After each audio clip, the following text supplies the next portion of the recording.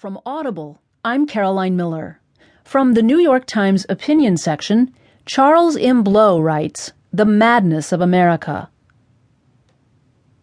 The candidacy of Donald Trump, the fervor of those who support it, and the fierce opposition of those who don't is making America mad, both angry and insane, as the dual definitions of the word implies.